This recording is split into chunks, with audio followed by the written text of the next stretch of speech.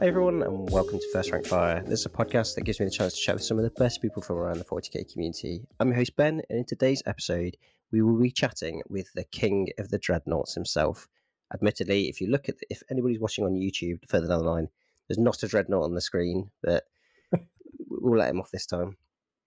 He's obviously very well known for sort of his blue marines peppering throughout his Instagram, but definitely has some of the nicest paint jobs across many different armies on his Instagram, and has funny memes to back it up. He is a northerner, but we'll let him off on that one. Welcome to the show, Stibio. How you doing? Hello. Yeah, I think I'm okay. Yeah. How are you? Yeah, I'm not too bad, thank you. I pronounced it right, Stibio, right? Yes, Stibio. Stibio, nice. Yeah. Well, thank you for coming on the podcast. I really appreciate it, and really appreciate all the time. Right. I will crack straight into the questions. So, what originally got you into Warhammer? Well, a long time ago, back in I think it was the 90s. Oh dear. Right, I'll just put my paintbrush down for this. Got to think. Yeah. So I think it's like most people. You're a little kid, and someone brings these little funky plastic toys to school. Yep. And you're like, "Oh, what are these? Look at these! They're so cool!" And it just kicked off the little obsession with me in Warhammer. And I've always loved Space Marines, but I think did they bring in Space Marines? Was that one the first ones you saw? I think so. I mean, everything's memory over memory over memory, isn't it? Yeah, I mean, being in the 2020s scares me a little bit. Every time I think back to that 90s, I'm like, that's only like 10 years ago, right? Yeah. If only. Yeah. If a kid born in 2013's wait, hang on. No. If a kid born in 1996 is 23. Oh wait, that joke doesn't work. I'm not very good at maths if you can't tell. No, it's fine. So did you go straight into Space Marines and into 40k as well, or did you dabble in other stuff first? So I think that was the first thing I saw, but I think a lot of people was that Lord of the Rings magazine. Yeah. So that was the first actual model I got my hands on, because obviously didn't have much money. Yeah. As a young whippersnapper. But I think that Lord of the Rings magazine was, I think, what first got me started. It's a bit of a blur, but like I used to collect Dark Angels. Nice. Yeah. But because I wanted to be special, I painted them gold. Okay. So they were gold Dark Angels. Interesting. Yeah, and it was yeah. I remember like when I was really small, my dad took me to Warhammer World. Nice. And it was magical, absolutely magical. And this was before they changed it all up. And there was a big, you could like pick from the Forge World shop of parts you wanted as well. Oh, wow. As a kid, it was magical, absolutely magical. I remember looking at the magazine and being like, "Oh, I want this arm," and it was. I mean, they delivered it down there the same day. It was magical. Oh man, because I guess their factory is just literally around the corner from them, isn't it? It's just crazy to think of these days. And then I went back again a couple of years back for my 30th. Okay. And it was as magical. It was so fantastic. Yeah, I was thinking about it the other day, and I don't think that I've been back to Warhammer World since I took a really big gap. So I stopped playing like 15, 16 years ago, something like that. I played Fantasy. And I lived in near Nottingham, so I went to Warhammer World quite a few times when I was a kid, which is really lucky. Like living that close to Warhammer World was incredible. And then since getting back into the hobby 6-7 years ago, whatever it is now, I've still not been, and I'm desperate to. Similar to you, I kind of remember it back before they made all of those changes, so I'm desperate to go back and have a look at how good it is and see some of the displays they've got on and things like that. It's truly fantastic, honestly. Like the museum, it's just mind blowing, and the food in Bugman's. People, I had some pretty skeptical reviews before I went. Okay. And the food is gorgeous. I loved it. Okay. Like a nice Weatherspoons. I'm not even sure my foreign listeners will understand that whatsoever, but hopefully you come to the UK one day and get the experience of a spoons. It's one you'll certainly remember. Let's just put it that way. It's cheap and cheerful. It's probably the best way to describe it, to be honest. Yeah. Yeah. Nice. Okay. I think this is potentially a really easy one for you to answer, but what would you sort of consider your favourite part of the hobby to be? Painting. I thought that may have been the answer. That was quite an easy one for you, I guess. Yeah. Would you... Sorry. No, go on. Go ahead. I was just going to say I don't play. Okay, at all?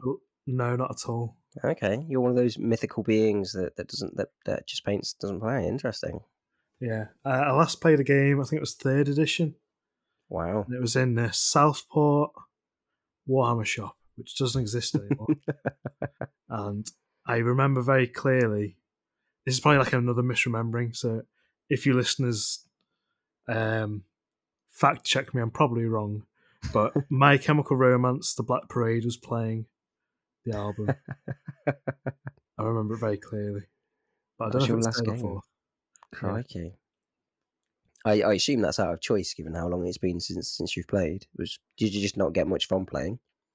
Yeah, that doesn't really interest me. I've always been, even when I was little, it was all about the painting. Yeah. And I think when you're a little bit more unsure of yourself when you're younger, so like if people are like, oh, you have to play the game.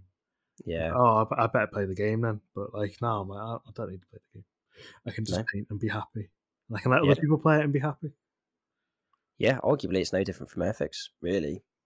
It's just a different part of the hobby. So yeah, it makes perfect sense. Yeah. I think there's quite a lot of people. Like I said, you were mythical, but I think actually in reality, I think there is quite a huge amount of people that don't actually play. I mean, I say that I play. I'm playing maybe once a month, once every 2 months, maybe something like that, because of everything that goes on. So I paint significantly more than I play, and I'm a bad player, but I'm probably a better player than I am painter. So that says something. It's it's one of those, because when you get older, you've got a lot of there's a lot of responsibilities, and they have got set times. Yeah. And then like meeting up with friends, all this other stuff. I like, without banging on about it, I barely see my mates anymore because we're like passing ships at night. Yeah. But painting, it's you doing it. You can do it whenever, which is why I tend to paint a lot, and it's a good hobby for that. Yeah, I found since I've kind of gone more into paint. I used to hate painting, absolutely hate painting. I think the only reason I didn't get commission armies was because I couldn't afford it. So I kind of painted out of I don't want it to be ground the table. But since I sort of started this podcast and got into a little bit more, I've been through a bit of crap over the past few years anyway. But diving more into painting has been so therapeutic for me. There's something really calming about painting for me, which the wife may not agree with me, but I certainly find it that way. I agree. It is it's relaxing, and it helps you put your mind on a singular focus, I think. Yeah. Because I get very distracted and blah blah blah. But with painting, I can just sit and focus. Yeah. It's one of the few things I can sit and focus on in my life. And I'm very, very glad I found it, to be honest. Yeah, for sure. Yeah, for sure. I'm like I said, I'm glad that I've thrown myself more into it, and it's one of these weird ones where I've actually found a lot more enjoyment watching people paint as well. Like I'm quite enjoying this. For those who are just listening, Stibio's painting a rhino on this, and it's wonderful for me to just sit and watch him paint a very beautiful rhino. Even that's quite therapeutic. It's putting me at quite a good space of ease. It's quite nice. Yeah, I do enjoy it, watching other people paint as well, like on Twitch and stuff, or YouTube videos and that. Like I've played probably some Duncan Road tutorials 20 times, just to hear him speak and to watch the painting. Not necessarily to absorb what he's actually saying. Yeah, but just the act of painting. I mean, you are a damn good painter. Do you find that you ever get like frustrated watching other people's paintings because you do it in a different way, or do you come from very much of a it's their painting style, I might learn something? I think when I first started, I did. Like I say, first started. If I ever say when I first started, I mean 3 years ago, not when I was a young lad. But like, yeah, I used to get frustrated, being like, why can't I paint like that? Yeah, But I had some experience with doing oil paintings, and obviously, watching yep. some of the things people can do is It's insane. terrifying. Yeah, it's madness. So that sort of braced me a little bit. But now I'm very much of the mindset of everyone's on their own journey, Yeah, and you've just got to plod along and compare yourself to your previous self, yeah, which is definitely what I do now. Like, I try and compare what I've done previously to what I'm doing next, and not look at other people's. No, I do look at other people's stuff, but like not look at it in like a why can't I do this, or yeah, even if I do, it's like a how can I achieve this, rather than yeah, why am I so bad. yeah. Using it as like a constructive thing rather than a destructive thing, I guess. Yeah, but it's one of those things that you can say it, and people say it all the time, but it's definitely a within yourself. You've got to feel it and believe it. Yeah. That sounds a bit wishy washy, but No, for me, it definitely doesn't. I feel much the same. I mean, like I said, I certainly don't consider myself a good painter. I don't have enough time to really perfect it. And so I've almost come to peace with the idea of there are significantly better than painters than me out there. And I'd rather just watch them and live vicariously through them. I'll yeah, improve at the same time, but I really enjoy it. it's like Richard Gray. No one will ever be a Richard Gray. Yeah, yeah, yeah. Okay, so your Instagram, as you're painting now, your Instagram is pretty heavy with ultramarine blue or equivalent. Um, would you say that ultramarines are your favorite army to paint, or have you got a particular other love? McCrag blue, yeah, Um, so it it's all started because I don't want to mansplain on the podcast. no, go But ahead, do you mansplain to know me as about much as you can. Yeah, do you know about the color ultramarine blue? yep. Well, So no, probably not what you're about to say. So I'm interested now. Please do mansplain to me. so one of my absolute favorite gemstones is lapis lazuli. I Yep. probably pronounced it completely wrong. Um, I love the color of it, and as I got older, I found out that it's when it is crushed, it is the pigment to make ultramarine blue. Oh, Um, okay. and for like centuries and centuries and centuries, it was like the most expensive paint. Okay. Um, Yep. and then like the 1800s, they synthesized it, and it became everyone could use it, and it became a Okay. super cheap pigment. But that color of ultramarine blue, um, it's just gorgeous, absolutely gorgeous. Yeah. And ultramarines are ultramarine blue, hence why I wanted to paint ultramarines. It's as Okay. simple as that. Okay. Plus, Nice. So, the do you, I mean, Greco-Roman. Oh, sorry, I'm talking over you. no, it's okay. Sorry, I'm talking over you. You're the guest, so yeah, carry on. I was just the Greco-Roman inspiration as well. Is great, and I've Yeah. fallen in love with the law as I've learned on it. But Yeah. it's all just because the blue. I mean, solid. It's a solid choice. I mean, that arguably is originally what got me into Dark Angels was the fact that I liked the dark green, like that forest green. It then so happened that I then picked up similar to you, picked up the lore and sort of fell in love with Dark Angels. So yeah, would you say you're sort of big into the lore, or is it Um, an yeah. interest because of what you paint? So literally, since I was a kid, I've kept up with the law. So most people fall out of the hobby. I can't remember the saying that everyone uses, but I fell out of the hobby, but I kept up with the law. Yeah, Um, and over the years, I've tried multiple times to like jump back in the hobby, but I've always kept up with the law. Um, I find it so fascinating, mm, and it's the depth is there's like no other, and the depth of the universe is fantastic. yeah. and you can just get lost in it. You can go in rabbit holes. Oh, massively. I found that with definitely the books. So, like I say, I only sort of got into 40k 7 or 8 years ago, something like that. And I did the standard thing. I went and listened to the first 3 books, absolutely loved them. But then definitely went down the route of Dark Angels. So I've got quite a few of the Dark Angels books. Listened to most of them. I don't know how many times I've listened to the latest Lion book. It's definitely 3, probably more times than that now, unfortunately. But yeah, I'll see something on Necrons, and so I've got like some of the Necron books. So I've got the I'm so bad at remembering names on this podcast. People must think I know nothing about Warhammer because I do this every single episode. The Infinite and Divine? Yeah, I've got Infinite Divine. I absolutely love that book. And then I went down the rabbit hole of the Realm and Ruin books as well. So about like the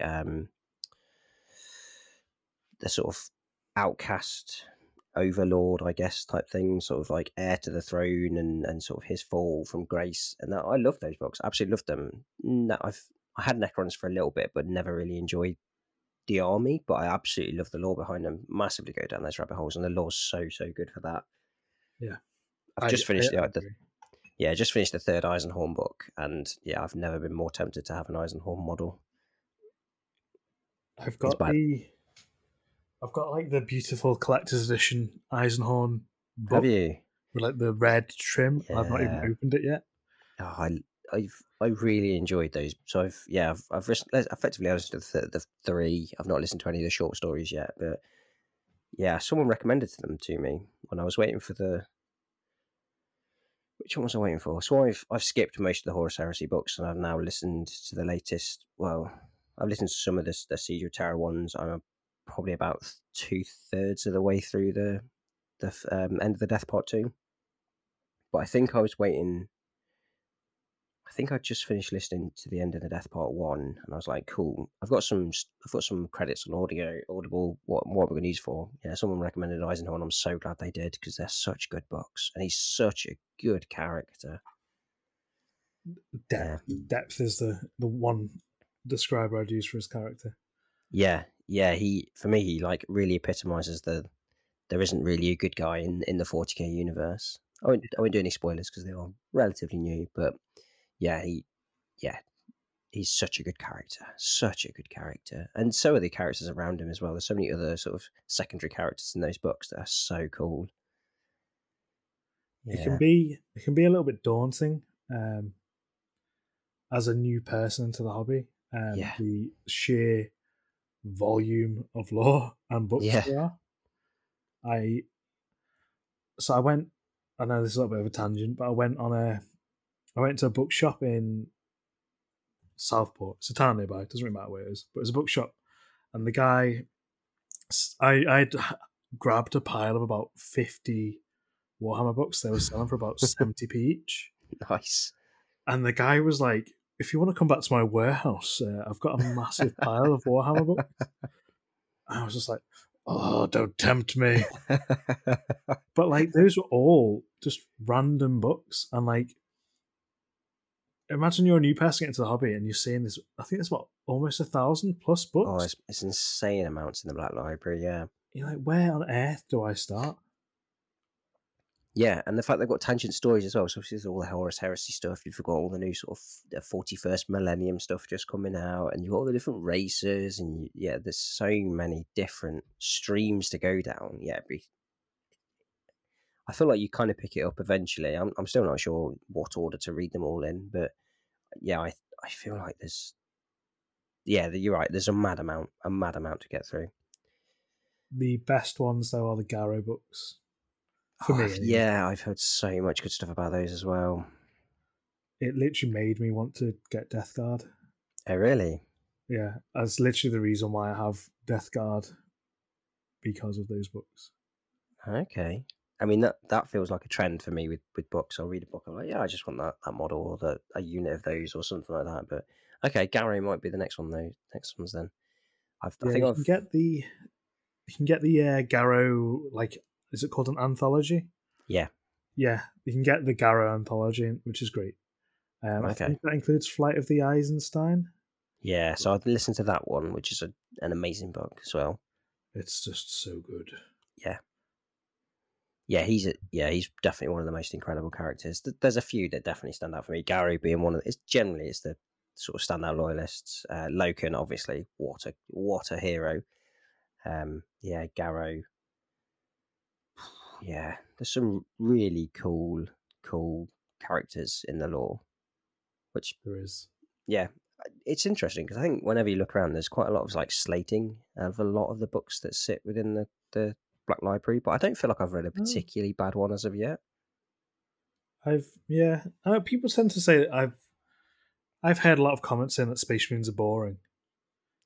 I just don't find them boring at all. But I've never found it boring. But I don't know if that's just me. Maybe I'm Maybe. boring. Yeah, we're just two really boring old men in the UK. So yeah, doesn't matter. It's just Space Marines boring. I can't find. I find God a lot more boring than Space Marines. I'm like, I didn't get into this hobby to be a human, but again, Yeah. maybe that's my fantasy background. I use it for escapism, so maybe that's it. Yeah. There is something great about the Guard though, being like what's the word for it? Oh, it's like a ruler. I don't know the word to describe what I'm trying to think. The Guard being normal standard humans is a good way of showing the insanity of the setting. Like the baseline. Yeah, baseline, that's it. Yeah. Yeah. Guard are a good baseline, but Space Marines are where it's at. Yeah, definitely agree with that. Okay, I've got to ask, where did the love for dreads come from? I mean, it started when I was a young whippersnapper. I've got one to hand. Of course you have. You've got about 1,000 around you, probably. I can imagine you going to bed and having them like all over your bedside table. And I love your dreads. That's so cool. There's a little dread.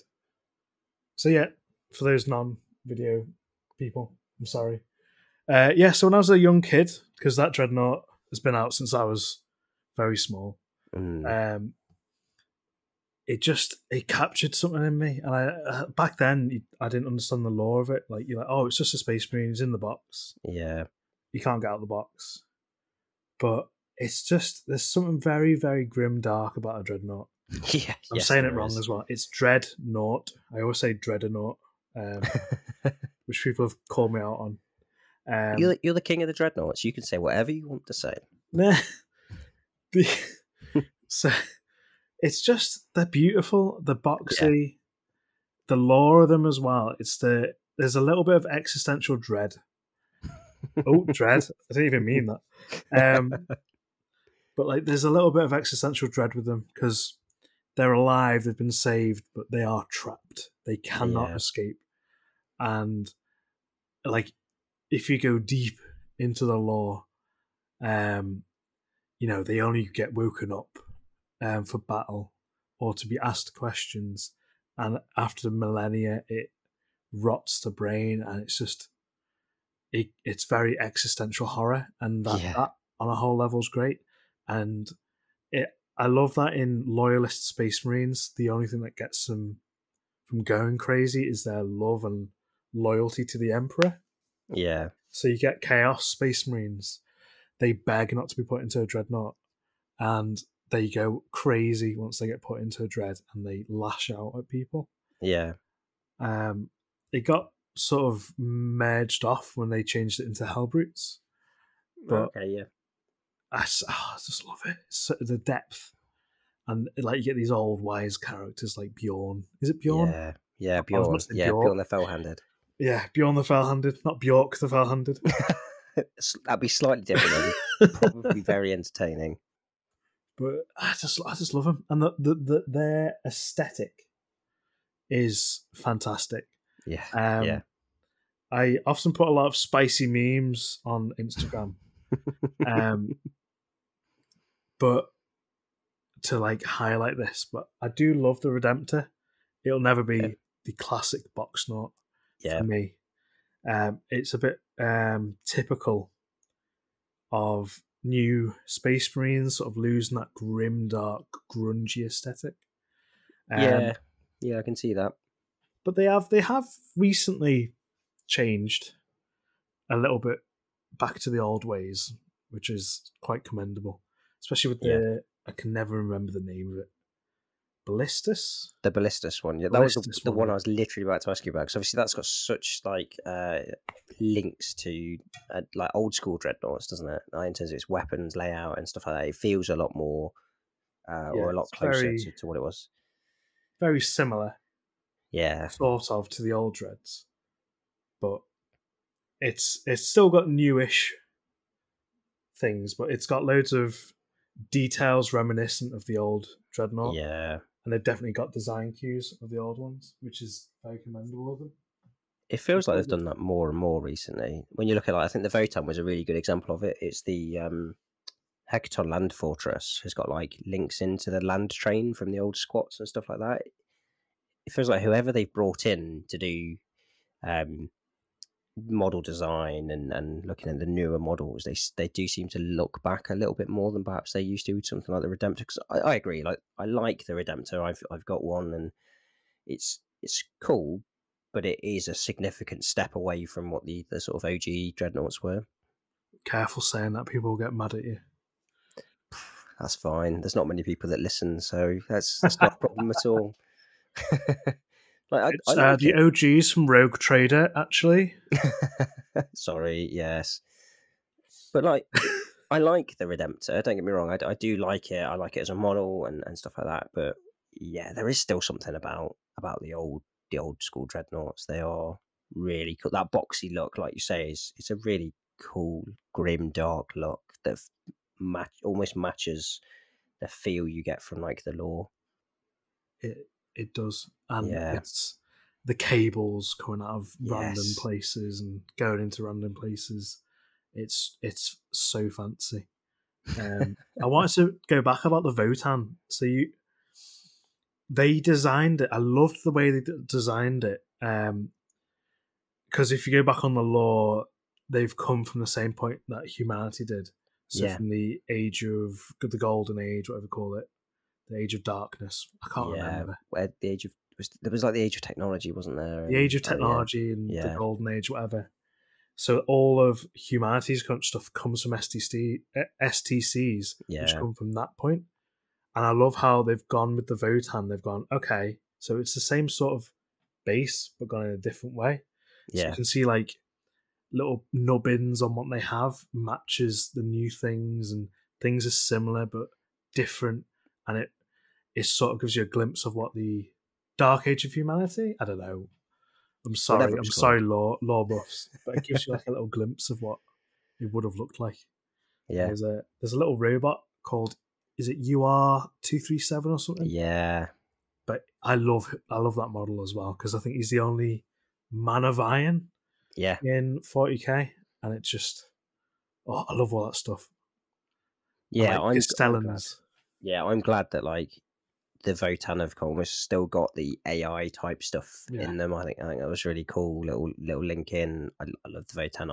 I've got someone I really need to paint them up, but they've not been my priority. Your competition is my priority at the moment. I'm such a slow painter, but yeah, the competition for your dreadnoughts. When's this going to be coming out? What date is it? Sorry, everybody. It's the 29th of November. Yeah, as we're recording, there you go. Nice place drop there. So yeah, this will be coming out on the 14th of December. So probably about just over halfway through the competition. So it's going to be running until the 30th of January. Is that right? 31st January. Yeah. 31st. Yeah. So if anyone's listening and they've not seen about it, I have posted about it. Stibio's definitely posted about it. You should go and check it out. It's a dreadnought painting competition, and it's the first competition that I've ever done. Never entered a painting competition before. I've always been too scared, but I had a ballistas to paint and saw it as an opportunity. So I've joined. Everyone else should too. Everyone's got a dread knocking about if they don't have them. And they're easy to pick up if you don't. Yeah, and there's like 9 kilos of milliput on the line. So this is important, everybody. We could build houses out of the amount of milliput that is currently in Stibio's house. I was, so Milliput have been, I don't want to like bang on about sponsors and stuff on your pod, but Milliput are literally a fantastic company. the rep I've spoken to, I don't want to dox him, is absolutely lovely and so enthusiastic about everything Milliput and the stuff Okay. that people do with Milliput. And I asked them to sponsor me for the comp. Well, not me, but sponsor the comp. Yeah. And I was like, oh, they'll probably send a couple of boxes of Milliput. And this absolute slab of a package came at my house. And it was 9 kilograms of Milliput. Just to put that in That's perspective, that's about insane. 80 boxes of Milliput. That's absolutely insane. Yeah. Some of them I do have to caveat. Some of them are for me to review. So, like, I'd say there's 75 boxes on the line. So, yeah, the winners are probably going to get one of every kind of Milliput. And then there's like runners-up prizes as well. That's like a lifetime supply of Milliput for most people. It's a lot of Milliput. I'm just... I will shout it from the rooftops. Like, before even they sponsored the comp, it's a great product. Yeah, it is, definitely. I could shout about its uses till the cows come home, but it's just fab. I love it. You used some of it recently, didn't you? The rhino you're painting while we're talking at the moment. I know you've been doing a sort of a scenic base for it, using some of the Milliput as a bit of a review, which is coming out beautifully. It's just so a lot of people use cork on the basing, and you can always. This is not to downplay what people do. It's just what I personally don't like, but you can always tell it's cork. Yeah. If you get Milliput is water soluble until it's fully cured. You can mix it with water and push it into the cork, and it will blend in. And you can use it as the cork as like a base, so you don't use like 80 pounds worth of Milliput. So you can like build up with cork and then put the Milliput on top. I know a lot of like the big sculptors do that, like Fell-handed, for example. Oh, okay. Yeah. But when it goes soluble, and that bond it creates with the cork, because it like goes inside the cork on like low level. You don't need to super glue it and stuff. It's just great. That's a really good tip. That's really cool. I'm full of tips. On that is literally my next question on the list. Funnily enough, there you go. So, show me the base. Everyone, go and check out Stibio's Instagram for it. It's a really cool. So you've put magnets in it as well, haven't you? So your rhino can magnetize to the base. Yeah, I won't show you, but it's so cool. It's such a great idea. Yeah, it's just because I don't play, so I don't really care that you're not meant to have them on bases. Yeah, it doesn't matter, does it? It's just one of that. Yeah, I love it. When I saw you magnetize it, I think I was watching that stream. I was watching you magnetize. I was like, that is a cracking idea. Really, you could do that and put it on a metal plate in a carry case. Yeah. Boom. Nice, solid advice. You're dropping them all for this podcast. It's wonderful. I'll give you another Milliput tip. Sorry, Milliput, but if you mix it 50-50 with green stuff, that rep's not going to be your friend anymore.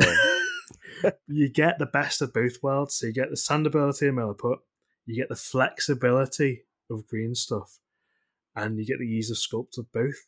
I've heard that before. Yeah. And honestly, once I tried that out, after I can't remember who told me to do it, but it leveled up how I could sculpt stuff.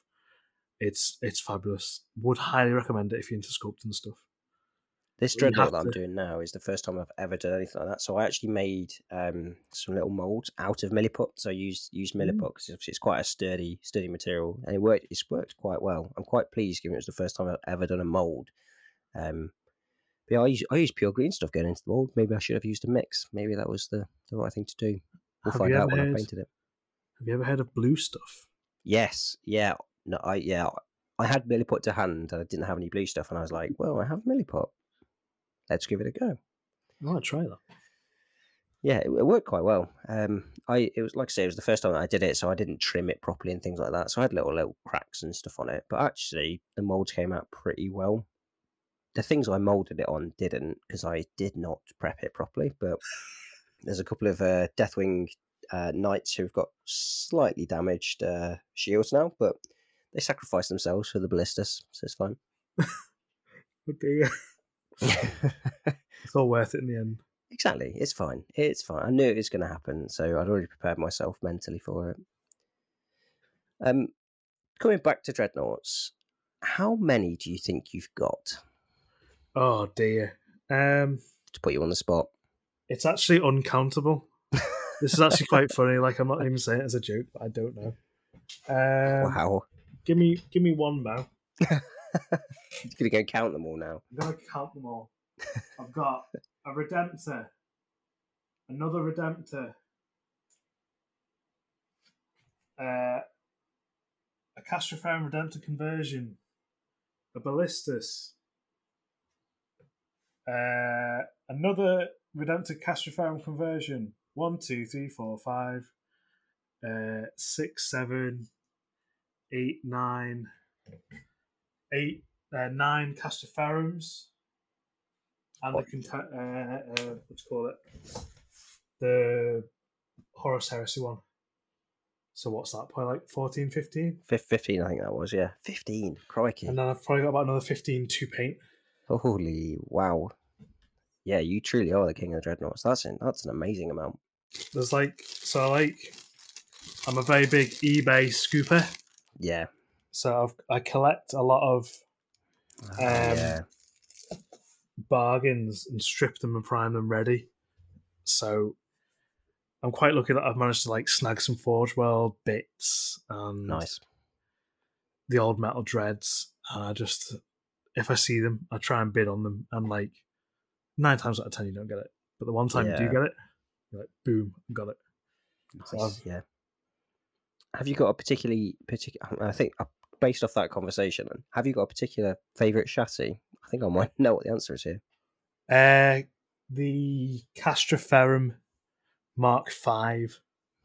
Even the Mark, okay. Yeah. Do you know the difference between the Mark IV and Mark V?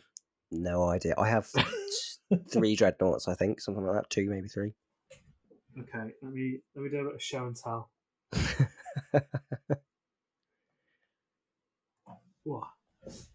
Okay, so this is a Mark IV. All right, that's a very fancy dread. Yep. So it's got these underslung bits here. Yep. So it doesn't have weapons on the bottom. It has weapons and sensors under the body. Right. And then the Mark V, it's still got the sensor on the bottom, but it's moved the guns to under the arm. Underslung. Yeah. Okay. Yeah. So it's those subtle differences. But I think the Mark V came first. I think they like retrospectively went, "Oh yeah, Mark IV, yeah." That feels like a Warhammer thing to do, a GW thing to do for sure. Yeah, but I think it's nostalgia. Yeah, I think that's the dreadnought of my childhood, so it's what I love now, probably. Like a bit like Pikachu or Snorlax. Yeah, I've got to say, there's definitely something in my heart for the Custodes Contemptor. Never painted Custodes, anything like that, but I've got a mate who's got like 3 or 4 of them, and I think they just look so cool. They're like the golden dreadnoughts. They're just, they're awesome. I do love those. I might have to pick one of those up at some point. Hopefully they make them into plastic with the release of the new Custodes Codex at some point. I have heard that they are, but it's one of those things. It's like Red Hot Chili Peppers playing Glastonbury. You know, yeah. Believe it when you see it. Yeah, exactly. Yeah, for sure. Okay, I've got one more question in the sort of Warhammery type world. Obviously, you're an incredible painter. Have you got any sort of hints or tips for people looking to sort of improve quickly? So, I guess the thing that was like the biggest level up for your painting. That's a tricky one. So, am I allowed to say? Am I allowed to swear? Yeah, swearing's fine. So the first step of being good at something is being a bit shit at something. Yeah. So you're not going to just pick up a paintbrush and paint like Richard Gray. Yeah. You have to put in the miles. You have to do the work. I'm not a great painter. I think I'm okay. I'd firmly place myself. pretty great painter. I'd say intermediate. I think there's beginner, intermediate, and expert. If you're intermediate, I'm not sure I even fall into the beginner category there. So yeah, okay. Well, you definitely would be a beginner at least. Maybe the very early stages of beginner in this then. Because you've applied paint to a model. But so the things that helped me massively improve my painting, and there's a couple of things that like you hear people say and you sort of gloss over it and you go, it doesn't apply to me, or I don't mean to do this.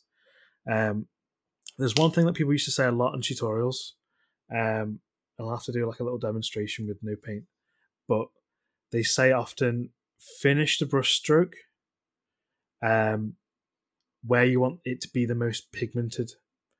Now, I just sort of glossed over this. Okay. As like it doesn't really apply to me. But if you're starting, for example, on a corner here, you don't want to just like drag this way. You want to drag it towards the corner and end the brushstroke.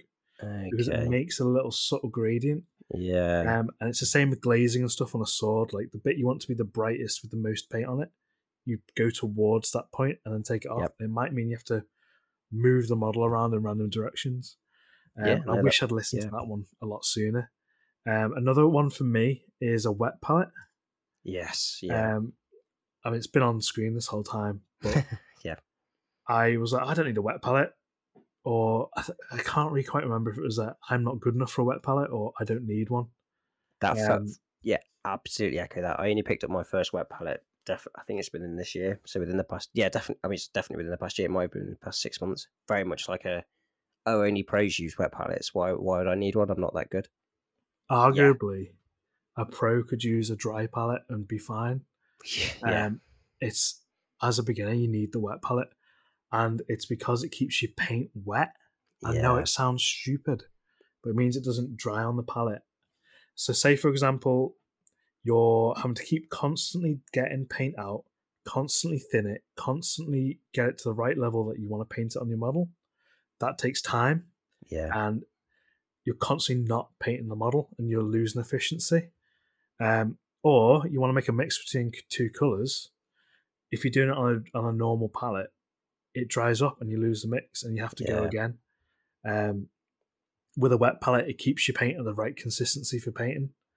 And I tell everyone, like, get a wet palette. Yeah. You could spend, £20-30, which is the price of a box of intercessors. So people often moan that, it's too expensive. It's like, Warhammer is quite an expensive hobby, and it's not that expensive. And if it is too expensive, say you're a kid or you don't have much money or whatever, people are in different situations, you can get a Tupperware for £1 from Home Bargains. You can get a bit of parchment paper or baking tray stuff, bacon parchment, whatever you call it, and kitchen roll, and do it in a lid of a Tupperware. So it's like, £2-3 to make one yourself.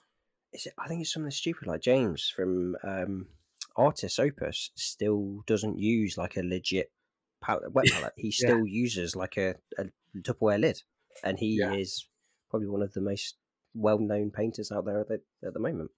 I think on their Siege courses, they teach you how to make a wet palette. Like, bring your own Tupperware and we'll show you what to do. That's such a good idea. It is fabulous. I cannot say how great it is just to get a wet palette. It changed my world when I got one. That was the biggest leap forward, and it allowed me to practice more on painting. Yeah. I find it saves me a lot of paint as well, because obviously, like you say, your paints are lasting for longer because they're staying wet, and so you're not constantly taking out, scooping paint out. Yeah, and you can actually close your paint pots, which means that they're not drying up as well. So I reckon I've probably saved the money in just paint that I paid for my Redgrass wet palette. Yeah, same probably. And another massive thing as well. This is a bit more niche. You don't have to get it, but it saves. Especially when you get older as well, it saves you straining, is a vortex mixer. Okay, yeah.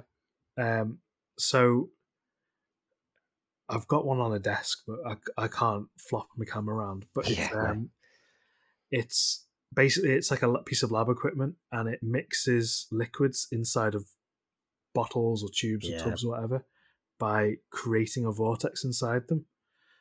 Since I've started using a vortex mixer, my paint pots, I've got no paint around the rim because you're not having to shake it up. Yeah, It's just mixing inside the pot, and it means it never goes up towards the rim. Yeah, and that all my new paint pots close perfectly. Citadel ones I'm talking about. Sorry. Yeah. All my new Citadel pots close perfectly. And it's helped bring, like, Corax White, for example, is actually an amazing paint. Yep. When it's mixed, it's cottage cheese. It's horrific. Yeah, it's an absolute pig to shake up. Yeah. But you get that on a vortex mixer for 5.5 hours, about 2 minutes. It will. You can actually use it, and it's a really good paint. It's just the cottage cheese stage. And if you're trying to shake that up, you'll be there for probably like half an hour, seriously trying to get that to a paintable consistency. And so you've just, for example, shook up Corax White. You wanted to paint a white shoulder pad. Your arm is falling off. How are you going to do fine detail work? Yeah.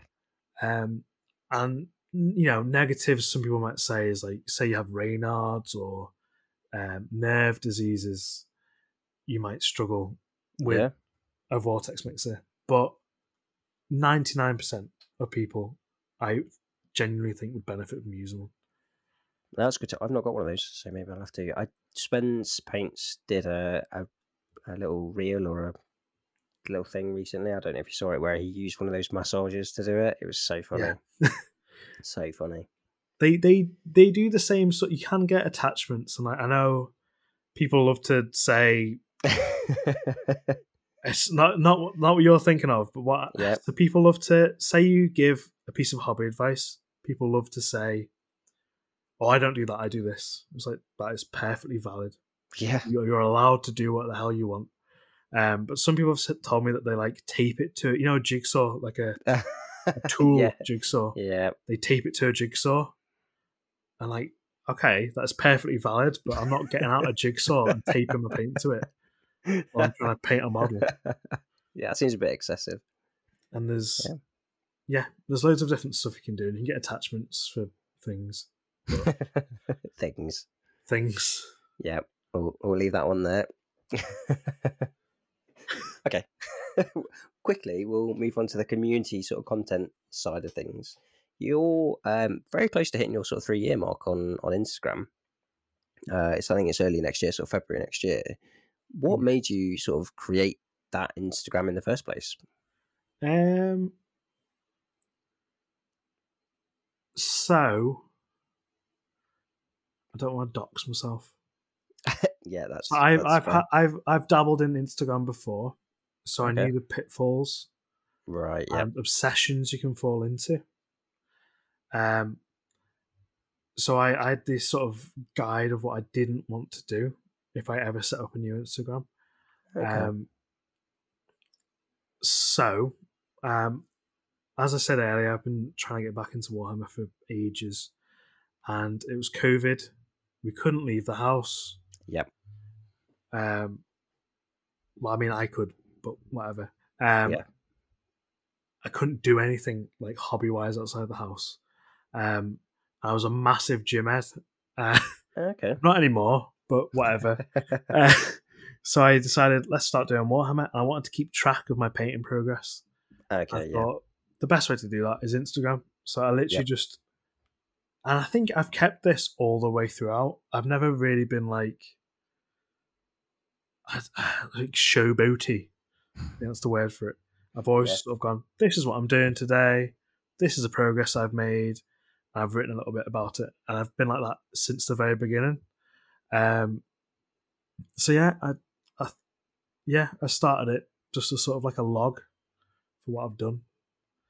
And that feels like a fairly standard thing. Yeah, but then I realised the magic of this community.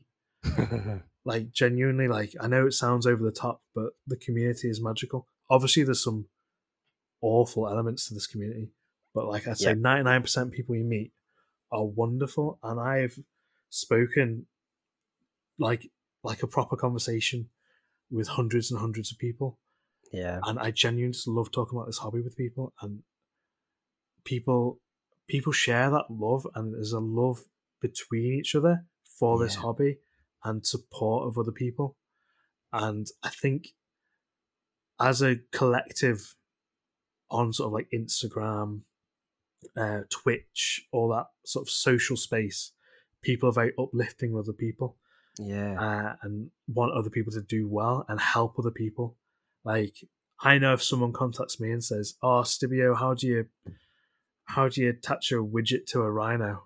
I just couldn't think of anything. I'll Yep. go, I'll spend the 5 minutes it takes me because I know what a widget is and I know how to attach it. Yeah. I'll go, "Oh yeah, you just do this," and they go, "Oh, thank you so much." And I know that if I ask somebody, 9 times out of 10, they'll answer back and Yeah. tell me how they've done that. And I know that other people do that, and it's a great way of building people up. Yeah. So yeah, sorry for going on a little tangent there, but No, I just love I the mean, it's community. completely valid. I've certainly felt the same. I've said it before. Like, I was quite sort of passive before I started this Instagram. I didn't even really like posts. I was sort of that sort of passive about it. Had an Instagram, sort of followed a few people. I wanted to do something different and sort of step forward a little bit more into the hobby. So obviously started this podcast, and I found it the exact same. I sort of message so many people now, and obviously you've got your Discord server. We've got the first rank fire one now, and people just want to chat, and they just want to chat about the hobby, and that always leads to other conversations. I've had some great conversations with people that I've met through the hobby about completely non-hobby related stuff, and it's so nice. It's as an adult, it is genuinely hard to find friends, Yeah, and Warhammer makes it so easy, and the social side of Warhammer makes it even easier. yeah, yeah. I completely agree. Like you have all these as I said, you've got all these responsibilities that take your time up, Yeah. and you just don't have the time to walk out and be like, "Will you be my friend?" Yeah, So, yeah, yeah, so, so if anyone's like young listening to this, cherish your mates, get rid of all the yes, toxic ones, but cherish the great people and just yeah, keep hold of them because they will drift away if you don't. yeah, Because people have all these responsibilities and people will drift apart. yeah. So I've just got try and keep hold of them. to add to that. I'd also say don't be afraid to go and ask people to be your friend, because Yeah, certainly that's probably one of the things that I found is like people want to have friends. Why would you not? And yeah, like maybe I said, maybe not that exact phrasing. It might put some yes, people off, yeah. but just talk to Please be people. my friend. But like, there's so many people. Like, I don't want to like just shout them all out, but there's so many people I've Yeah, met in this hobby that I'm genuinely so close with, and it is quite funny because I'm so close with them as Stibio, yeah, um, yeah, this character I now inhabit. But they're just fantastic people, and I love them all. yeah. Just big love. No, I mean that's while we're on that. Obviously, you have sort of created the character of Stibio. Is there sort of a particular reason around the sort of an anonymity? Yeah, that sounded right. Or just avoiding putting stuff on the internet. Was there sort of a key driver behind it? Uh, it's sort of a multi-pronged thing. Hmm. So I wanted it when I first made the account. I just wanted it to be uh, about the painting and not to be Yeah, linked to me in any way. yeah, Um, and as I've gotten further along in the account, Stibio has become a geezer. He's like his own thing. yeah, Um, and yeah, like I do like the sort of mental disconnect between me, the person, and then Stibio, the sort of like Primaris ultramarine yeah, who just sort of paints things and is in love with dreadnoughts, and it means I can like I don't know. It means I can avoid. This is trying to word this properly. It means I Yeah. can avoid potential negativity. Yeah. No, completely valid. Yep. Because there's a dark side to this hobby community. I don't want to. It's a tough one, but there's a dark side. Yeah. And so if you want to be out and about and show your face and all this other stuff, some people want to take you down a peg for Yeah. existing. So in a sense, it is to protect myself from that, but that is not Yeah. the main reason. And there's another massive reason, but I won't get into it. But Yeah. No, that's I fine. I must mean, remain anonymous. I mean, it's an interesting one because obviously everyone talks about the negative aspects of anonymity that sit within the internet, but I think your Instagram is actually a really good example of it being a positive thing. You're getting to sort of express yourself in the hobby how you want to do that without any of those sort of connotations that you talked about, and so it's having that level of being able to be anonymous is probably making it a better hobby for you. Yeah, it's because it's not about me, the person. It's about Yeah. the painting. It's Stibio, the character. It's the painting. And there's so Yeah. many other painters who are anonymous, who are just, or like creators on the Warhammer side, who are just the name of the account and they don't post anything about themselves. Yeah. I'm definitely not the only one. Oh no, definitely Uh, not. Definitely and not. I think it's a benefit. Yeah, and especially as I've gotten bigger, not around the waistline, but I mean I have, but let's not get into that. It stops. I don't know. It stops people being thinking of you as. I don't want to sound big headed, but like, so, midwinter minis, for Yep. example. You know what he looks like. You know what he sounds like. If you walked into a Warhammer shop, for example, and Midwinter Minis was in that shop, Yeah. everything would be about him. Yep. I love the guy. I'm not trying to like slate him. No, I'm he's a just great saying example as a big person in the community. Yeah, it makes sense. everything would start to be about him, and I hate that. I hate being the centre of attention. Yeah. It's like at Warhammer Fest. I was just wandering around. Me and Mrs. Stibio were just hooting about Warhammer Fest, not a care in the world. And I think that would have been different if people knew my Oh, face. for sure. Yeah, massively for sure. But I'm quite anxious. I'm incredible. I've always been shy since I was a little kid. And I think that's another reason why I love being Stibio as well, because like on Yeah. Twitch, on like stuff like this, I can just be Stibio rather than being me. I know it's a bit of a weird disconnect, but it means I'm not No. that shy. But in person, at like Warhammer Fest, say Joe Blogs came up to me and was like, "Oh, I love your painting." I'd be like, "Oh," I don't know. I'm very shy. is the answer to that? Yeah, I mean, there's going to be tons and tons of people out there for I guess what is traditionally quite a nerdy, quite a geeky hobby. There obviously are those sort of stereotypes about the sort of people that get into this hobby and stuff like that, and a lot of people enjoy it because you can just do the painting, so you can just kind of sit there, you can enjoy the lore, you can sit and paint. It can just be you. It's a really good hobby for that. There's going to be tons of people out there who are in the same place. They don't want to be known for anything. They just want to. They're quite shy. They're quite timid. They don't want to do it, and that's fine. There's no problem to it. Positive side, you've sort of shown the fact that you and others have sort of shown that you can still do this sort of thing.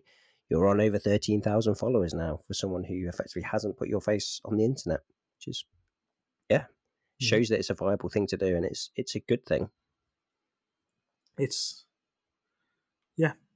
a good thing, I think. But Yeah, if you wanna show your face, go for it. as you're talking to someone who has their face fully on the internet, I mean, Yeah. it's one of those things that you can obviously do a podcast without showing your face and stuff like that. And the main reason that I do is because I'm quite happy to. I'm not too fussed about it. I've always been quite an extrovert, so that's never been a problem for me. I'm not in this to get famous or anything like that. It's similar to you, I don't want to be the centre of attention, even though I'm a bit of an extrovert. Don't want to be the centre of attention, but for me in the podcast, it kind of helps the engagement side, I guess, a little bit. Yeah, I Because much prefer watching. Well, this is weird. If I'm walking, I like listening to podcasts, but I'll always prefer to watch the podcast yeah, because you can tell a lot more from reading people's what you call it, body language, yeah, from a video than you can get from audio. You can Yeah. still obviously hear a lot of meaning through audio, but like watching people's body language it helps elevate podcasts. Yeah. It's always great when they do it. Yeah, definitely. I mean, hopefully one day this will be on YouTube and people who are watching this won't realise. But I think that, this is episode 27, and I think I've managed to edit 1.5 videos to go on YouTube. I'm not going to put it on there until I've got at least 4 or 5, so I should got a backup. But this will be on YouTube one day, I sort of promise. Ish. It's a right pain editing videos. It takes so long.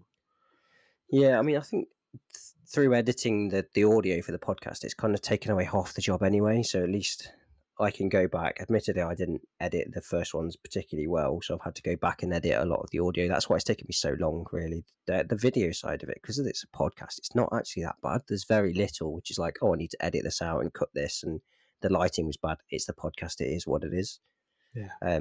So I think once I've caught up a little bit and now I've learned a lot of lessons and I've started doing video editing, I think it'll be a lot easier. Plus, I'll have all the audio already edited because I put these out every 2 weeks, so it should be helpful when I finally get around to it. But yeah. Editing in general is a bit of a pain. Just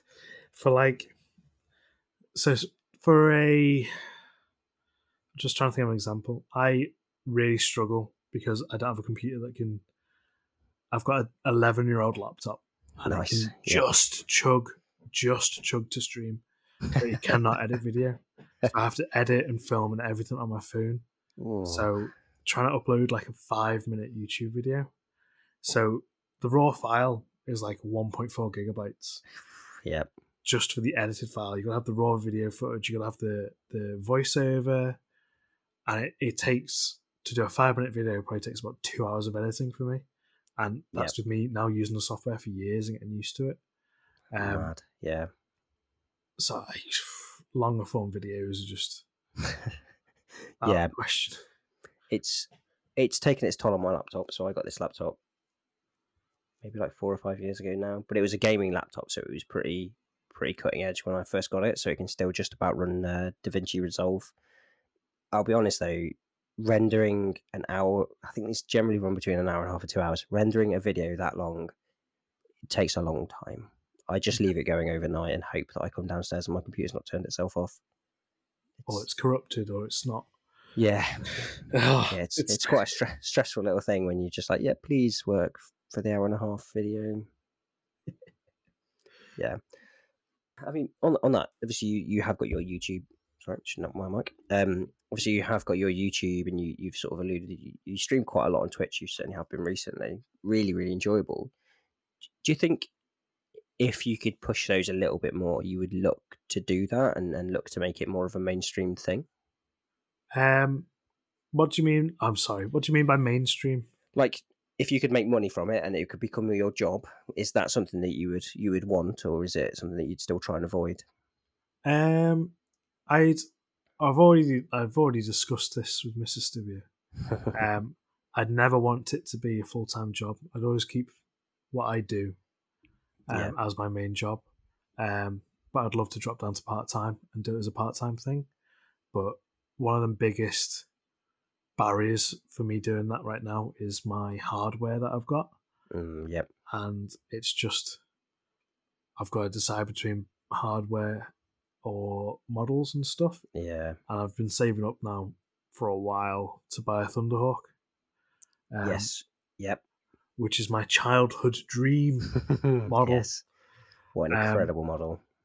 So maybe after that, maybe once I start squirreling some money away, maybe in a couple of years. Yeah. It's something that I've certainly never discussed on the podcast. It is quite an expensive thing. Obviously, when I get these videos that people sort of see. But obviously, I've got like my mic, got the mic stand, got cameras, got lights, everything like that, and that's for me just doing the podcast. Never mind like having the right cameras and then the right editing equipment and everything like that, having all that right equipment and having the right like the computers, things like that, to be able to run them, it's not a cheap thing to do. No, And you're probably not, when you're first doing it, you're not really being paid all that much, really, if at all. So you're taking quite a big step into it. Yeah. So I wouldn't dive into it, but I think, I don't know, I don't want to paywall anything that I do ever. Yeah. I've been very clear on my, I can never pronounce it, Patreon. Yeah. I've been very clear on that if you're giving me anything, you're not gaining any benefits. It's just as a support thing. Yeah. I never want to put my stuff behind a paywall. Like even on my Discord, anyone's free to join the Discord, so that's why I don't mind shoving a little preview up on there. But I don't think I'm a Richard Gray or anyone like that. So Yeah. I do not believe that people should be paying for my sort of tutorials. I don't think that is ethically right for me to do, to be honest. I know it's a bit deep, but that's why I don't want to ever put my sort of stuff behind a paywall like that. Okay. So, which begs the question, making money from that sort of thing. So I know a lot of creators sell tutorials, they sell tuition, Yeah. all that sort of thing, and that's how they make their living. But I don't think I'm coachable. Not coachable. Coachable means you can be coached. Yeah. I don't know think what you I mean. am the one to be coaching or giving tutorials in that way. I will give people tutorials. I'll tell people how I do things, but I don't think that should be behind a paywall. So I've always said, if you want to help me out, drop us a couple of pounds, but only if you can afford it. Like there's other better things to spend your money on. Yeah, I've had relatively similar dilemmas. Obviously, I'd love this podcast to do more. As much as I'm not in it for money. I'm not in it for stuff. But if I'd love to do more of this stuff and have the time to do it. Unfortunately, that comes with connotations of it will probably just take directly from my actual work time where I'm paid a living. So if I do more of it, it will directly impact on my ability to live. But yeah, I very much feel like I don't think I've really got anything to offer that would be worth people paying for. Like, I make these because I really enjoy them. Why would I expect people to pay to listen to this podcast? Like, this is an enjoyment thing for me. This is a hobby thing for me. This isn't giving somebody something new, something trivial. I understand why people do it and how they get out, how they sort of develop to that point. But yeah, I think I'm in a similar sort of place to you. It's like, what would you be paying for that shouldn't sort of be out there for free? Yeah, like this is not me like slating off people who do that. Yeah, like yeah. They are masters at what they do. It takes a very specific skill to be able to teach people. Yes, yeah. And they should be rewarded for that. And if they're locking their stuff behind a paywall, it's because they've put hours and hours into prepping these things. And they are great with coaching people, teaching people, all this sort of stuff. It is great. I'm just saying, for me, I'm just a dude. I ain't in that boat. So yeah. No, I mean that's a fair thing. Like I say, I feel very very similar. I mean, I look at like Maverick is probably a great example of it. Some of the stuff that he does is like master level, and I don't know if you've seen some of the PDFs that he's created that sit under his Patreon, but they're small books. They are absolutely masterpieces of like, this is how he developed those skills. Here's how he does it. Like, properly breaks it down. He's put so much time and effort into those. He deserves paying for them. It's well deserved. Yeah, you'd pay the money to go on a course, so yeah, it's the same, but just sort of over the internet, and they give people coaching as well, and yeah, like I do a little bit of coaching, sort of, but it's not. I don't want someone to not think they can just come to me and just ask me a question. So it's That's my own personal view on it, anyway. But Yeah, I mean, maybe your view will change on it over time as you start to get the right hardware and you're putting all that effort in. And I mean, like you say, editing is not necessarily the easiest thing to do. And once you're starting to make longer form videos and stuff like that, then maybe your view will change a bit. But I will say it now. I will never paywall anything. It's just if there I'm we putting go. stuff out, it'll just be on the YouTube or Nice. whatever, and I'll just say if you want to help me out, give me some money on the old Patreon, or buy a T-shirt or whatever, buy a Yeah. Stibio plushie or whatever. But Oh, you should. That would be amazing. I'm not sure. Games Workshop would be very happy, but I would get that would be sat on amazing. by some lawyers. Definitely, but that would be cool. But yeah, I will categorically never paywall anything. No, that's commendable. Yeah, fair enough. Okay, I will ask for some hints and tips though, because I am obviously an aspiring Instagrammer, and so are quite a few of my listeners. You have, as I'm looking at it, 13.7 thousand followers. Have you got any hints or tips for people looking to do something similar?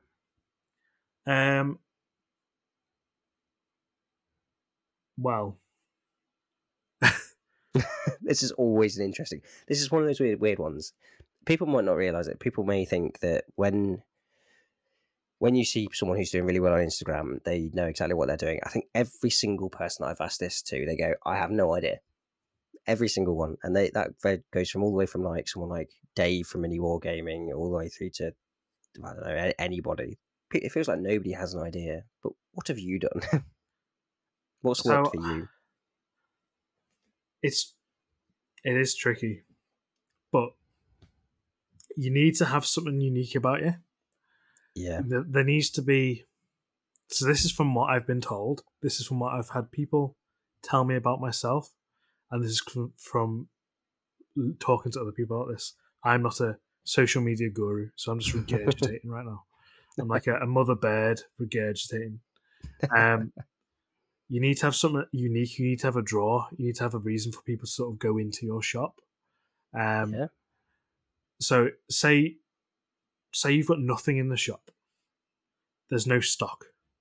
No one's going to want to go in the shop. Say you're the same as everybody else.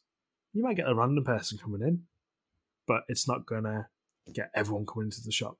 So you need to have a draw. For me, personally, I think I have now got a style. I don't think of myself as having a style, but people have told me many times I've got Stibio style. Yeah, I'd agree with that. Yeah, definitely. Yeah, so that is my so-called draw, and the whole Stibio persona, whatever. That's my draw. Another thing is ignore the algorithm. You hear people banging on about the algorithm. Oh, the algorithm this, the algorithm that. Don't care about it. Do not give a crap what the algorithm is or what someone's telling you about the algorithm. Like, just ignore it. Doesn't matter. It'll always be there. Who cares? Just ignore that. Don't look at numbers. So I still keep the like counts on my posts just so I know if I've done something that is just no one likes it at all. And I'll knock it off. But there's great people like Orkbutt, for example, knocks off all the like counts because it doesn't matter. Because I'd never noticed that. That's interesting. Because as I was saying with my previous experience with Instagram, you can get sucked into a hole. You can get sucked into a validation hole, and every like you're like, oh, people like this. But then you don't get it on some posts, and you're like, it is the end of the world. Just try and ignore it. It doesn't matter. It's not. It's just numbers on the screen. Do not obsess over it. Now, obviously, each of those numbers equates to a person. So that is somebody liking what you've done. But as a collective, try and ignore it because it is numbers and it is unhealthy to focus on it. Yeah. What I will always say, though, is if somebody leaves you a comment, always reply to that comment in a genuine way. Don't just give a stock response to every single bloody comment. Yeah. Like sometimes, like I'll just give laughing emojis because someone's just laughed emojis at me. Like, I'm not going to Yeah. go, thank you for your verbose comment, sir. I'm just going to laugh emoji back to them. Yeah. I'm engaging with people or like talking to people. Yeah. Because like that is a real interaction with somebody, and cherish that and go with it. Well, you've read it, haven't you? You have acknowledged what that comment is and adapted what you're saying according to it. Which, yeah. So go for that. Another great thing as well is consistency. So I will post daily or nearabouts daily, or I will schedule a post daily. You have to be at a certain size account. It might have to be a creator account. I can't remember because all the stuff changes. But like you can schedule posts, so you can get them all up on a block and they just go out. So I normally have my posts scheduled to go out at 12:30 for pictures or 4:30 for reels. And this is where people get into it as well with the algorithm. Best posting times, best times. When are your followers most active? I'll give you a hint. They're active when they're active, and they'll see your post when they see your post. I picked 12:30 and 4:30 because I picked 12:30 and 4:30. Like I didn't go, oh, my followers are most active at 12 p.m.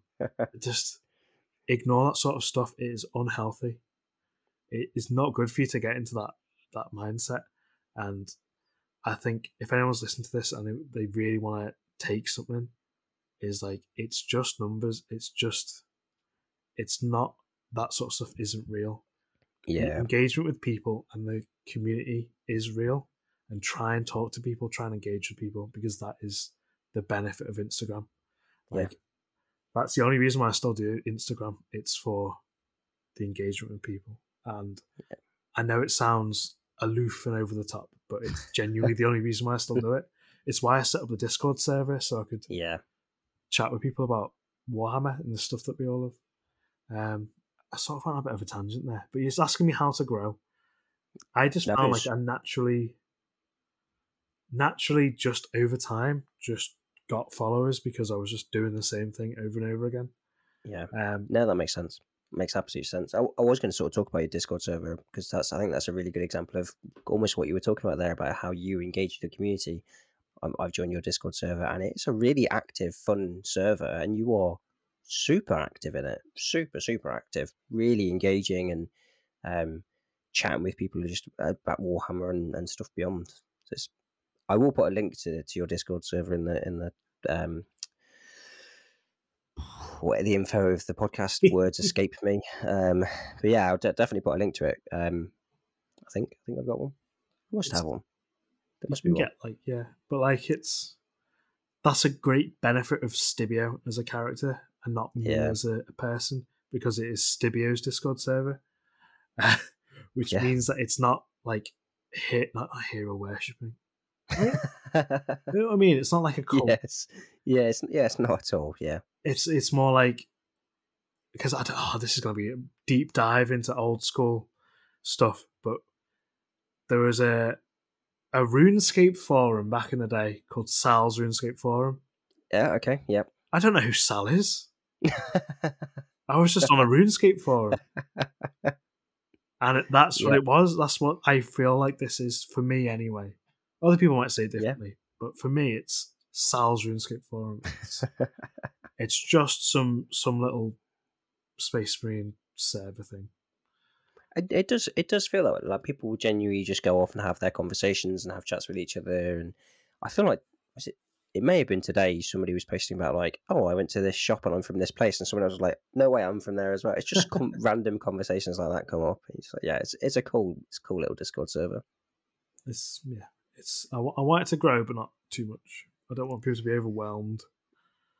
Yeah, that can be difficult, but I think you've got a good balance at the moment, so that works quite well. Yes, it's full of like-minded hobby individuals, but I don't want to bang about my Discord on your.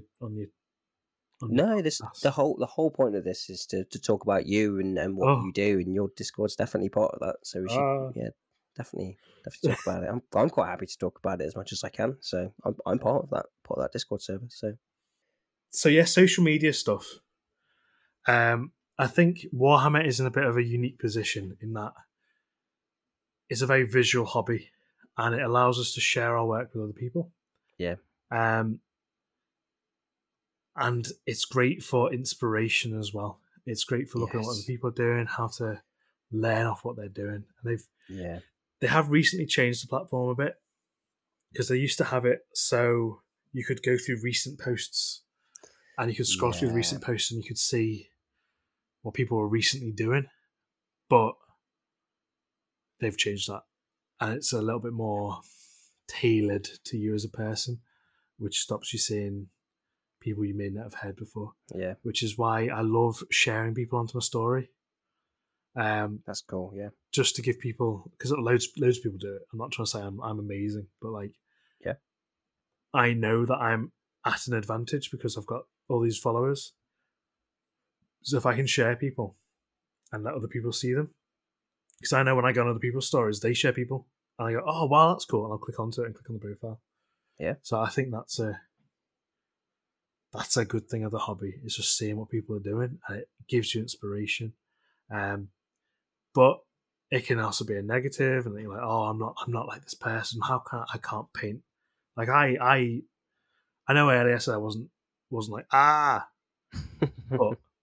OSL, it's a big sticking point for me because I can't do OSL, and I see all these people doing this tasty OSL. And I'm like, oh, I wish that was me. But do you know the solution to that is just to sit down and work, and that was another thing I didn't say earlier. The main thing to get better at painting is just to sit down and paint over and over again. Just paint. Yep. Like, what am I? 3 years of paint. I'm at a point now where I'm sort of happy with what I do. So you're a really good. I'm gonna keep saying it every time I say it. You're a really good painter. Yeah. You can always see your own flaws. I think that's absolutely. But practice. And I think if you ask anyone in any different hobby or skill or anything like that, to say this was a woodworking podcast, and you're like, oh, how'd you get dovetails so good? Yeah. Practice them. Keep practicing them. Practice until you're sick of them. And just focus on dovetails, and you'll get good at dovetails. So it's like edge highlights. Just keep doing edge highlights. And I know it's a personal thing. If I really wanted to get good at OSL, I just need to keep doing OSL. But I keep hitting models without any OSL. So, It's like faces. It's obviously not something you want to actually do. So I know. Clearly I don't. But I do. I've always said that I'm awful at faces. And I'm just trying to find him. I don't know where I've put him. Oh well. But my most recent model without a helmet on, I was like, I'm going to paint this to the best I can do it. And it was okay. I was sort of happy with it. It was the first face I was ever happy with. And I was like... Was that chain blade hands? Or... Oh yeah, chain arms McKill. Chain arms McKill, yeah. And that was another thing of me being in a privileged position. But I basically just left a comment being like, because someone just posted some chain arms that they were selling, and I just left a stupid comment like, my name's Chain Arms McKill, and they were like, do you want some chain arms? And I was like, yeah. And I made Chain Arms McKill, and shout them out a million times to say thank you, but it's just it's one of them. So that's another thing about getting into the hobby. I'd really want people, social media, that I want people to truly understand is sponsored stuff. I think some people's goal is to get into it. So Games Workshop will give you free models, or these various companies will give you free stuff. It comes at a price, and you need to pay that price. It's not free. Yeah. Nothing in life is free. So I am so grateful to people who have sponsored me and sent me sponsored stuff. Like, I'll only work with people who I personally would use. Yeah. because I think it's very ethically wrong to, like, I'm not going to, I don't want to say it on your podcast, but I'm not going to start going, feel free to bleep this, but I'm not going to start going, hey, sign up to Raid Shadow Legends. I'm not going to start doing that. But I will scream from the rooftops about Milliput. Yeah. Because I personally love it. I think it's a great product. It's so handy and useful. Yeah. But don't get into it for the wrong reasons. Don't start thinking people are going to start throwing stuff at you. Don't make that your main priority, because it shouldn't be. Yeah. And I know that sounds like I'm being a bit preachy, especially because people give me stuff. Valid, yeah. I think people see it all the time. They sort of see people come in and they have a few thousand followers, and GW has sent them models. You know, yeah, there's generally a reason behind that. And then, yeah, I've spoken to a few people about it, and the sort of pressures that they feel to then try and get those models done to the highest standard and get them out quickly and stuff like that. And it's a big toll. It is, like you say, it's not free. You are putting a lot of work in it. Yeah, exactly. It has a cost, and Games Workshop gets something out of it. You are paying them with your time, with your effort. They are getting a benefit. So for them, they're spending £50, for example, on a kit, but they're getting engagement that would cost them thousands of pounds to pay for that engagement. They are getting a benefit to it. So everyone technically wins in that situation. That's why people do it, and that's why people accept it. But it is not the be all and end all. And I've lately took on too much. That's probably why I'm saying it in this sort of manner. I've took on too much and been overwhelmed by it. So even though I'm so grateful, I am incredibly grateful. I'm not trying to negate that sort of stuff, but don't take on too much. Yeah, but it is a hobby. I know a lot of people turn it into a job through that and stuff like that. But at the end of the day, a lot of people got into it as a hobby because it's something they enjoy and it's something that they can escape from the issues of the real world or do something different.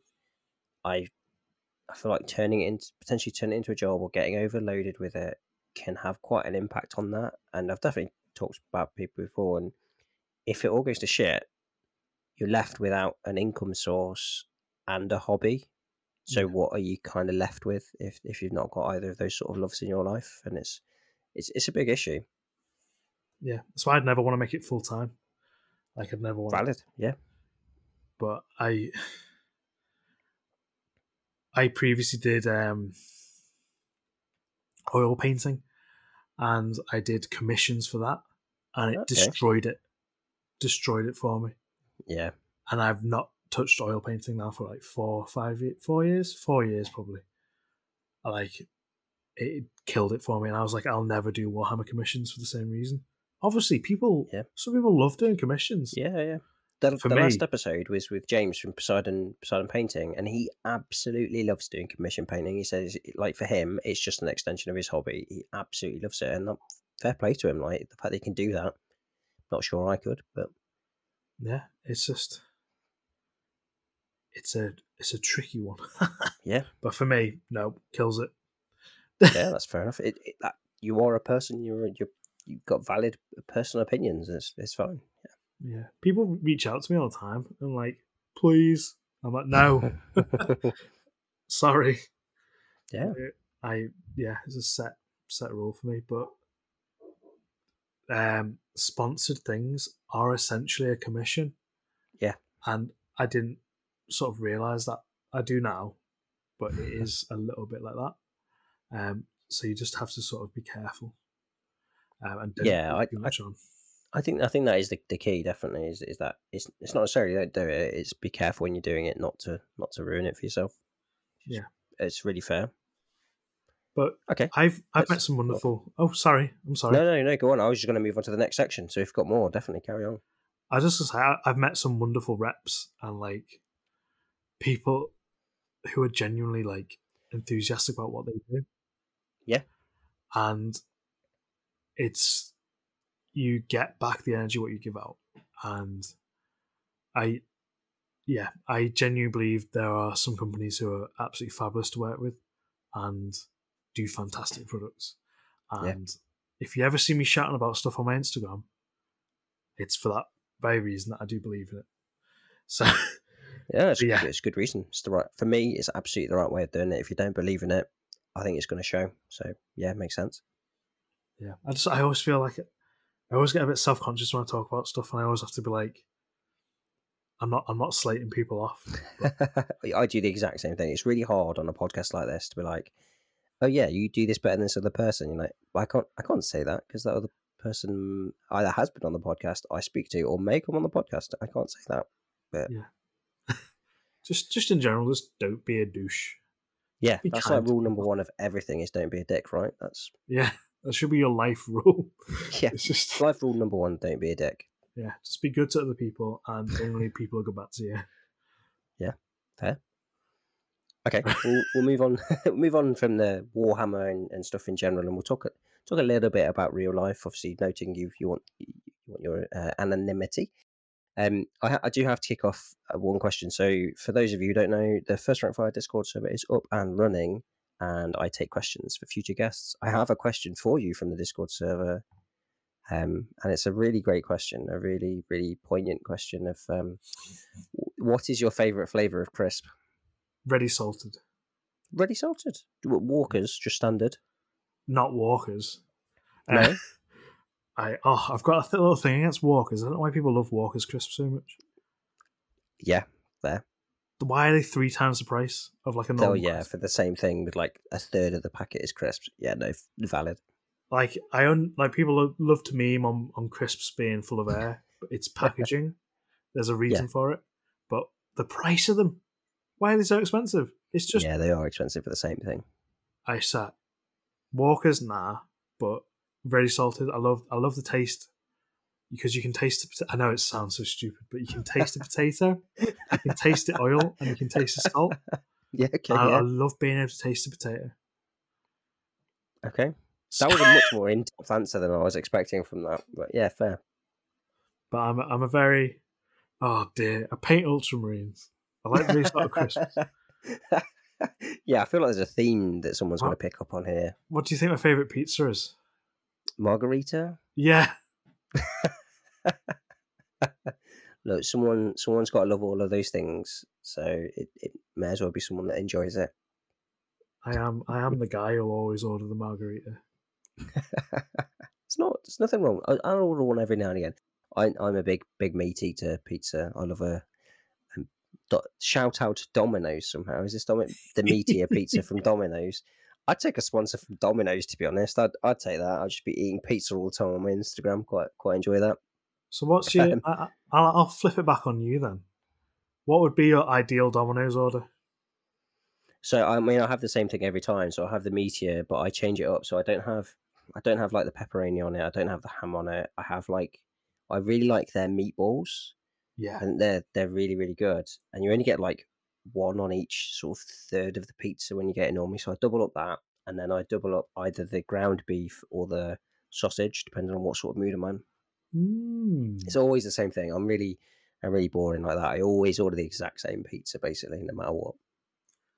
I think for me, it would have to be margarita. I think they call it a cheese and tomato, don't they? But whatever. Yeah.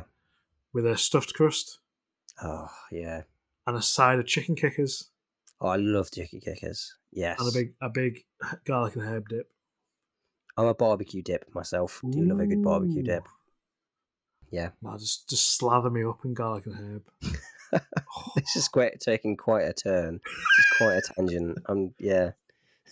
I don't know. I'm trying to think of any other generic foods that I like. But What sort of sandwich do you eat? Is it just like the basic white bread, cheese, bit of butter? My go-to is corned beef. That is quite a choice. Corned beef. Yeah. There's so many people that listen to this podcast from outside the UK who are like, "What on earth are you talking about?" So corned beef. I think everyone in the world knows what spam is. Yeah. So it's like spam, but with beef.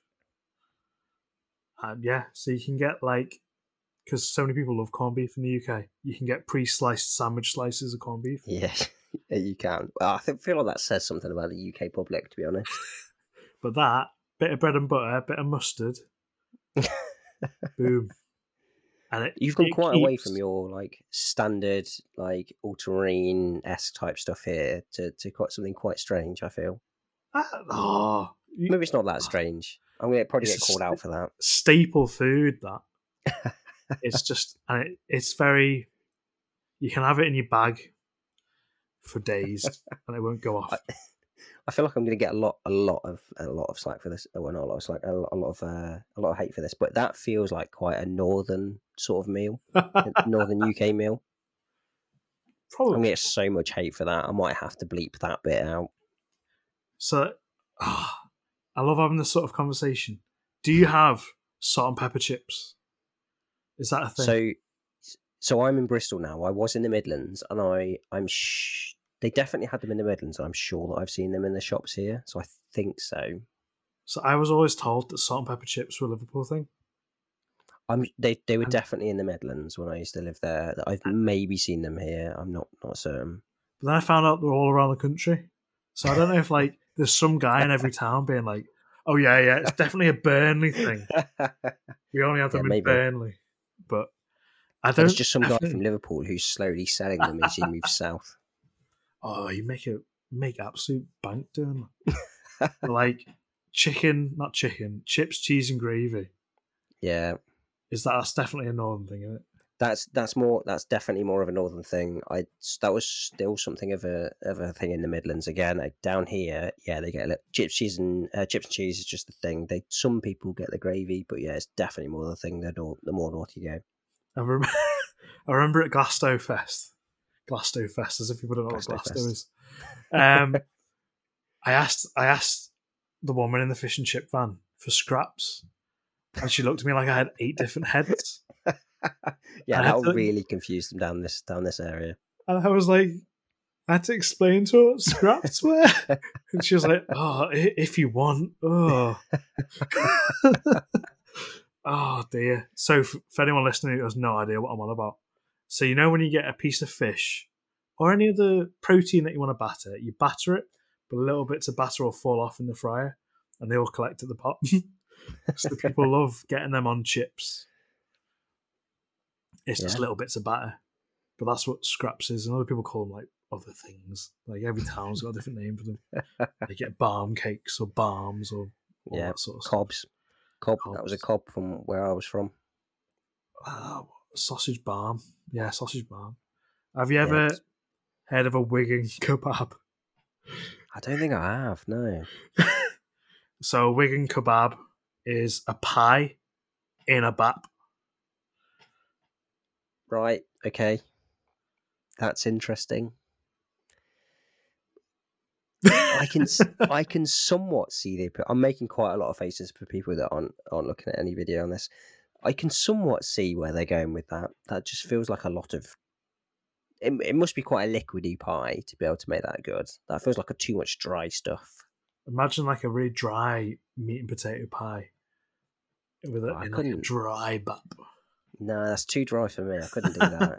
It needs to be like a steak and ale pie for me, going into something like that. Like, yeah. Have you ever been to a football game? Yeah. So, do they do like Bovril in a cup? Oh god, this is going back. So I've not been to football while I was down here. So I feel like yes. I feel like I was too young when I was going to the football in the Midlands to really pay attention to that. But I do remember it sort of being a thing. A small child asking for a Bovril. I'll have a pint of the black stuff. It's got like a 50-year-old in a 10-year-old's body. We've gone really specific, really UK specific here. There's going to be. I feel like because I'm from the Midlands, I've got friends from North and friends from South, and living in the South now. I feel like I've got a better understanding of a lot of it than some people. But yeah, there'll be some people that'll be listening, even from the UK. They'll be like, "What on earth are you talking about?" Which is fine. I'll always try and shout out about Liverpool because it's just the best city in the world. That's a bold claim. It is the best city in the world. I've not lived there, so I won't comment too harshly. It is the No, Should I ask which football team you support? Is that something else that we should go down? This is why people find hilarious. Liverpool Football Club. So you paint almost purely blue, but you're a red through and through. I'm a red. So yeah, Liverpool Football Club has a red kit. But yeah, I paint blue Space Marine. I'm surprised nobody's ever sort of picked that up and pasted you a lot of Everton symbols on rhinos or something, or on dreadnoughts. God, I've had one person I think pick up on it. Really? Yeah, but no one's ever like connected the dots.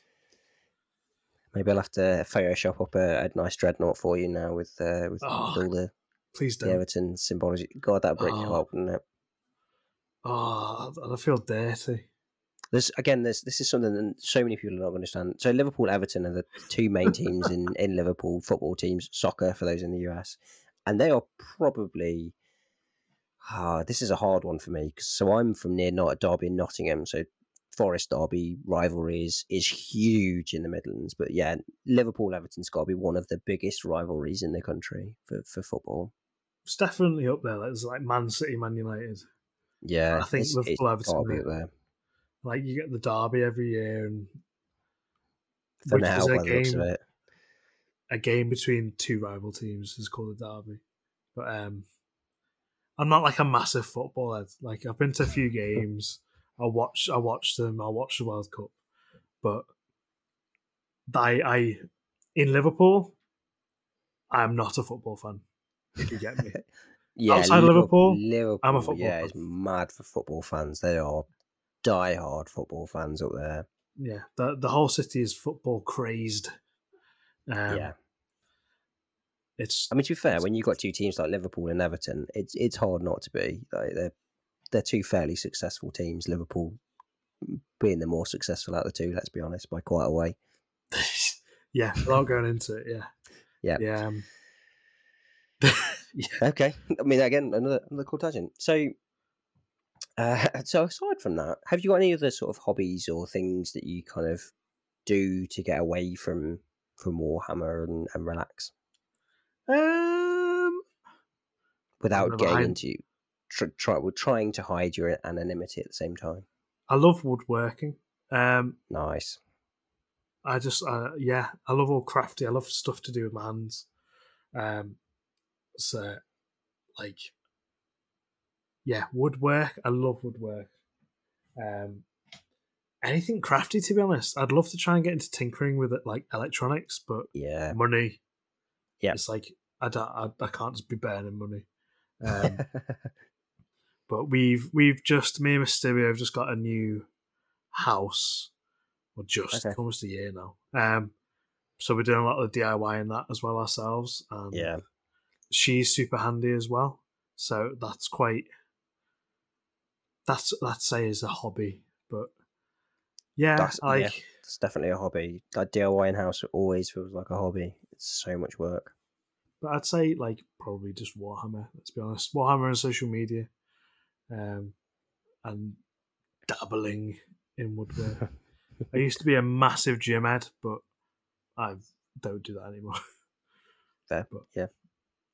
So I think that would count as a hobby too. And then oil painting, but as I said, that went the way of the dodo. Yeah, fair enough. Yeah, it's just dreadnoughts. Dreadnoughts through and through. Yeah. Just dreadnought after dreadnought after dreadnought. I wake up. Solid hobby. Wake up, dreadnought. Go to sleep, dreadnought. I wake up, say good morning to Mr. Stibio, ask how the dreadnoughts are. Actually, I imagine you going to bed and they are up on. You've got like a little dreadnought alarm clock, and you've just got them like piled up. They just kind of watch over you while you sleep. They're everywhere. My bedding, dreadnought bedding.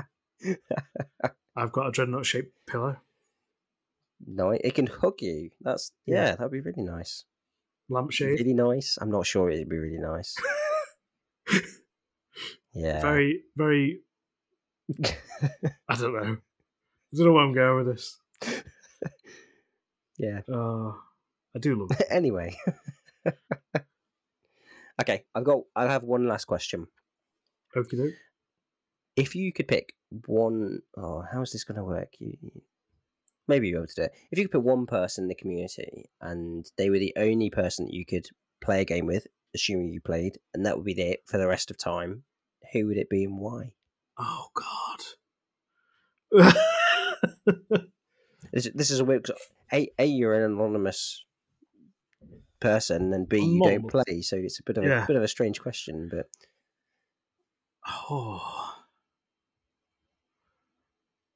oh dear. I want to give you a good answer. So I'm not going to change it. I'm not going to be like, oh, who do you paint with? And that. Who do I think would be? So Vanguard Tactics seems like a good egg. yeah, I think Steve Box from over Vanguard. Yeah, there's also.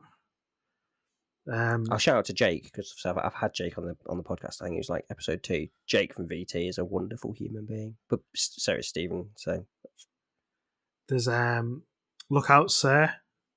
Yeah. Them chaps. You know what? Lookout Sir. It's a really solid choice. Just because of all battle content, I listen to their podcast and listen to them talking about battles. Like, I have no idea what's going on. I don't know what engagement means. But it's really strange chatting with somebody in the hobby who has like no idea about terms from the game. And there's plenty of people, but I think you're like the first that I've spoken to that doesn't play the game. It's really strange. I don't have a foggiest. Oh, what's your armor piercing? I don't know. So yeah, I think I could listen to them talking about armor piercing. So I think if I had to play only against them, I think it would be okay. Yeah, they are incredible guys. Really solid choice, but interesting reasons why. So I like that. I remember I listened to it must have been a 5-hour podcast, and they were talking about terrain deployment in tournaments. Oh, this is me. I'm never gonna ever go to a tournament. It's or quite terrain. A nuanced thing, yeah. Yeah, and I was like, oh yeah, so that's why it's symmetrical. Oh yeah. It's like, so yeah, I think probably them. Yeah, no, solid. That was it. That was my last question, and I'm glad that we finished on that particular one. That was a grand answer. Thank you so much for your time. It's been really nice to sort of find out more about you and how you hobby and stuff like that. So yeah, it's been a real pleasure. Thank you. Yeah, thank you so much. It's been very, very enjoyable, and I hope if anyone's got to this point, I really hope you enjoyed it, and I hope you took something away from it. Yeah, hopefully. Yeah, thank you for doing it, and thanks for being the first person ever to interview me. I can't believe that, being the first person. I'm going to take that as a scoop. I'm going to claim that one. Scoop.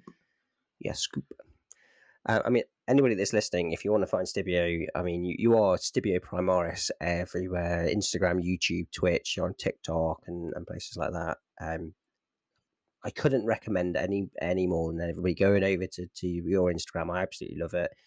There's loads of really good painting on there. There's some really funny memes. There's some great shout outs. There's really great competition. I'll go back to that. This is your first competition that you've run, isn't it? Yes. What a competition it is. I know this is the end. I'm so sorry. No, you asked me how I grew on Instagram. Memes. Yeah. Genuinely, that if you want to grow, memes. The original, don't knock people off. Actually make original memes.